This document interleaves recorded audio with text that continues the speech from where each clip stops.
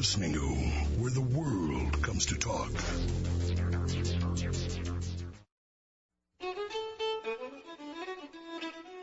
When the Lincoln Museum in Fort Wayne, Indiana opened in 1928, Lincoln was unquestionably the great emancipator. Today, many views of Lincoln proliferate, as well as many museums of Lincoln. What's in store for the future of Fort Wayne's Lincoln Museum? We'll find out when we return on Civil War Talk Radio.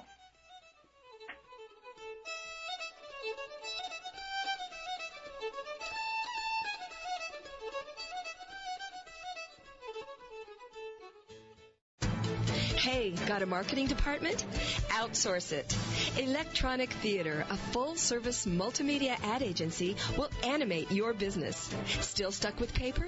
Go digital. Engage your prospective clients with dynamic media, including voice, animation, video, music, and even virtual tours.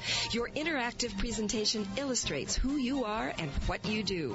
Whether it's projected onto screens, handed out on CD with auto web link, or streaming from your website, multimedia will grab your client's attention and keep it there. Electronic Theater makes it simple. We are knowledgeable, experienced, friendly professionals and surprisingly affordable. So get your message out to the world. Electronic Theater, spotlighting your business. Check out our services and low CD replication pricing at electronictheater.com or call us at 760-436-8449. Hear that? You just gotta love that sound. Really, it's one of this country's great treasures. The unmistakable sound of a nice California Chardonnay. There's nothing like it.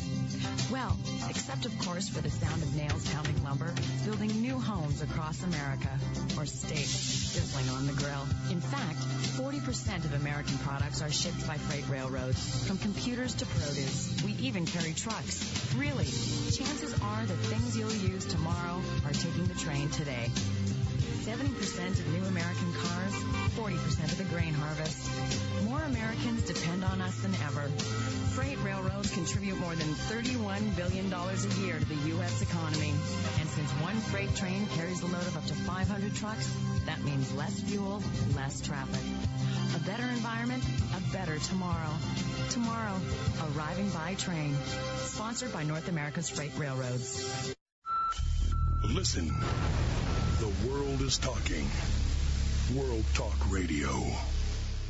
Interested in advertising on any of our shows? Please click the advertise link on the homepage or send an email to ads@worldtalkradio.com. Or you can click on the sponsor this show link on any of the show pages. Welcome back to Civil War Talk Radio. I'm Jerry Prokopovich. Today talking with Carolyn Texley, Director of Collections at the Lincoln Museum in Fort Wayne, Indiana. Carolyn, we've been talking about the museum, the past of the Lincoln Museum and some of the things it has in the present. I thought I'd ask some questions about where the museum is headed. In particular, in the year 2005, Springfield opened its Lincoln Presidential Library and Museum with great national attention and a budget of, $80 million to build a fabulous museum. Have you seen that museum? No, I haven't yet. I've just seen the pictures. I wasn't able to make the opening, and I haven't been yet. I may not be able to make it until February this year, or in 2006. That's my plan as well. It's a long way from North Carolina to Springfield, and it's a long way to anywhere from Greenville, North Carolina. And in fact, I plan to visit there in February 2006 myself. But until then, we can have a conversation of the blind leading the blind about a museum neither of us have seen. Let me ask you instead, what effect has that museum had on the museum in Fort Wayne? At one time, I know the Fort Wayne Museum could bill itself as the world's largest museum dedicated to Abraham Lincoln, and now Springfield dwarfs what Fort Wayne has done in terms of size. Is it affecting visitors? Is it affecting how's it affecting things? I think it's led to more visitors here. I think I was always telling people I would get calls from the press who, of course, wanted to make something dramatic out of it, that we would be jealous somehow of Springfield, and it just wasn't the case. I would always just tell them that the more Lincoln, the better, that it can only increase interest in Lincoln, and that can only be good for us in the end, that I don't actually, they have not proven to be competition. I think people are coming here after having gone there. We're actually kind of on the way if anybody's doing a driving trip.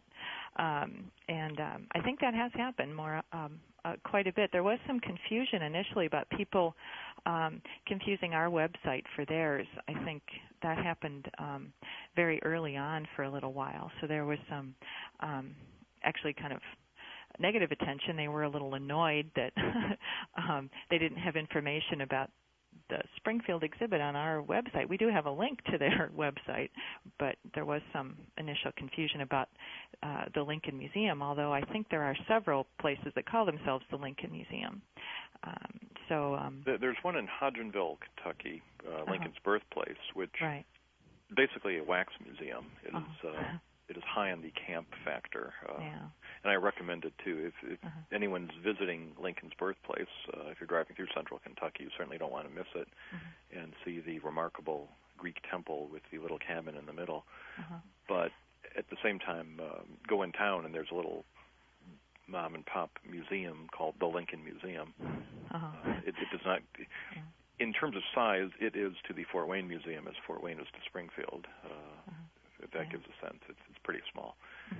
Now, so in general, the Springfield Museum has had a positive effect. If anything, people have. I don't think I was talking to the other staff from upstairs who see the public a lot more often than I do, but they were saying that it's. If anything, it's brought more people here. It's certainly not detracted. People aren't saying, I'm really interested in Lincoln. I think I'll pick this one place, but not this other one. So it's just, I think in a lot of cases, it depends on where it's convenient for you to travel to. And again, because it's the newest, and I think it's. Again, I think it only helps us, and we could never compete with Springfield anyway because Lincoln is actually there. We can't compete with the idea that his tomb is there and the actual Lincoln is there. So I think there's always been the pilgrimage factor, and his home in Springfield, and again, plus the fact that he's still there. And most of his family, Robert's the only one who's not buried there in the family tomb. And where is he?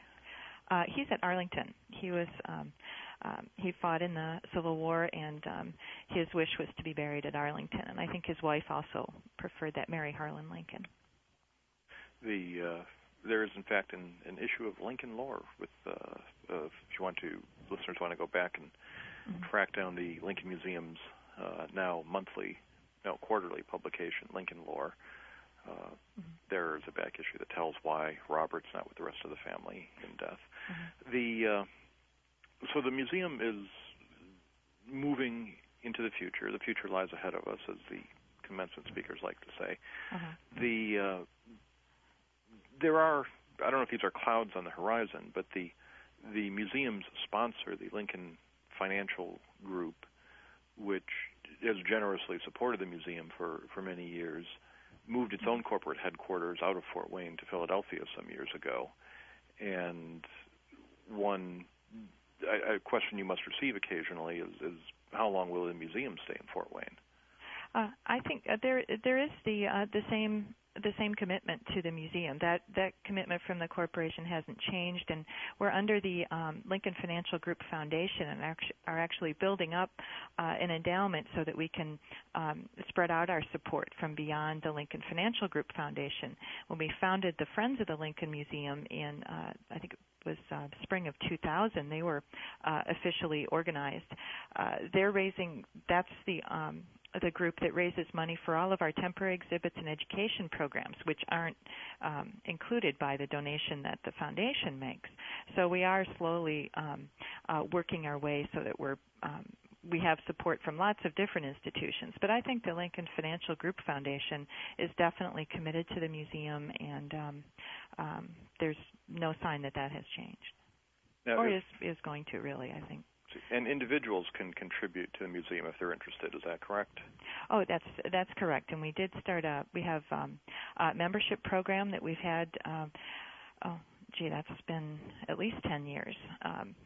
When we opened the new museum, that's the only way that you can get Lincoln Lore, is to be a member of the museum. And I think it's very reasonable, and you get a lot of benefits from membership at the Lincoln Museum.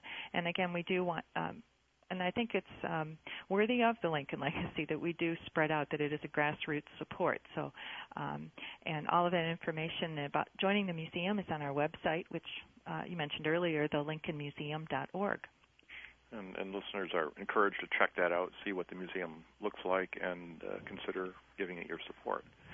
One of the issues that I recall from my time at the museum that continues to be an issue I deal with as a professor of public history and affects museums everywhere in the country is the identity of the people who visit museums. There's a tendency in many cases for museum visitors to either be the young school children or older retired people. Some of that is natural. Those are the groups with more leisure time or more academic need to come to museums. Mm-hmm. But museums of all kinds struggle to bring in diverse audiences in particular. I know when I was at the Lincoln Museum, we made a lot of effort to bring in African-American visitors who we thought would not be disconnected from the story of Abraham Lincoln. And our success was always limited. Do you see that as a continuing issue at the museum?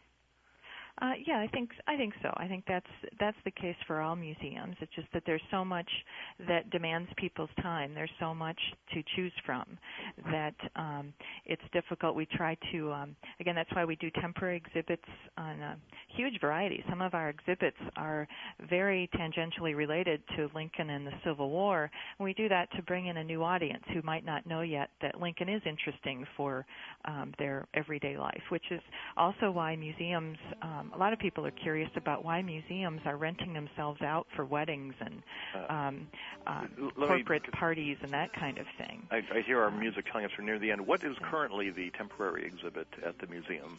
The temporary exhibit that will be opening next week is called Picturing the Century. It's it's a Smithsonian exhibit picturing the 20th century. So it's a fascinating,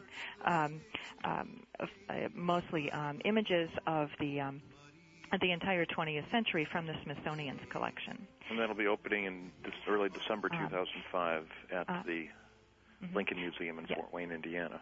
Well, Right. Carolyn, thanks very much for being the guest today on Civil War Talk Radio. Oh, it was fun.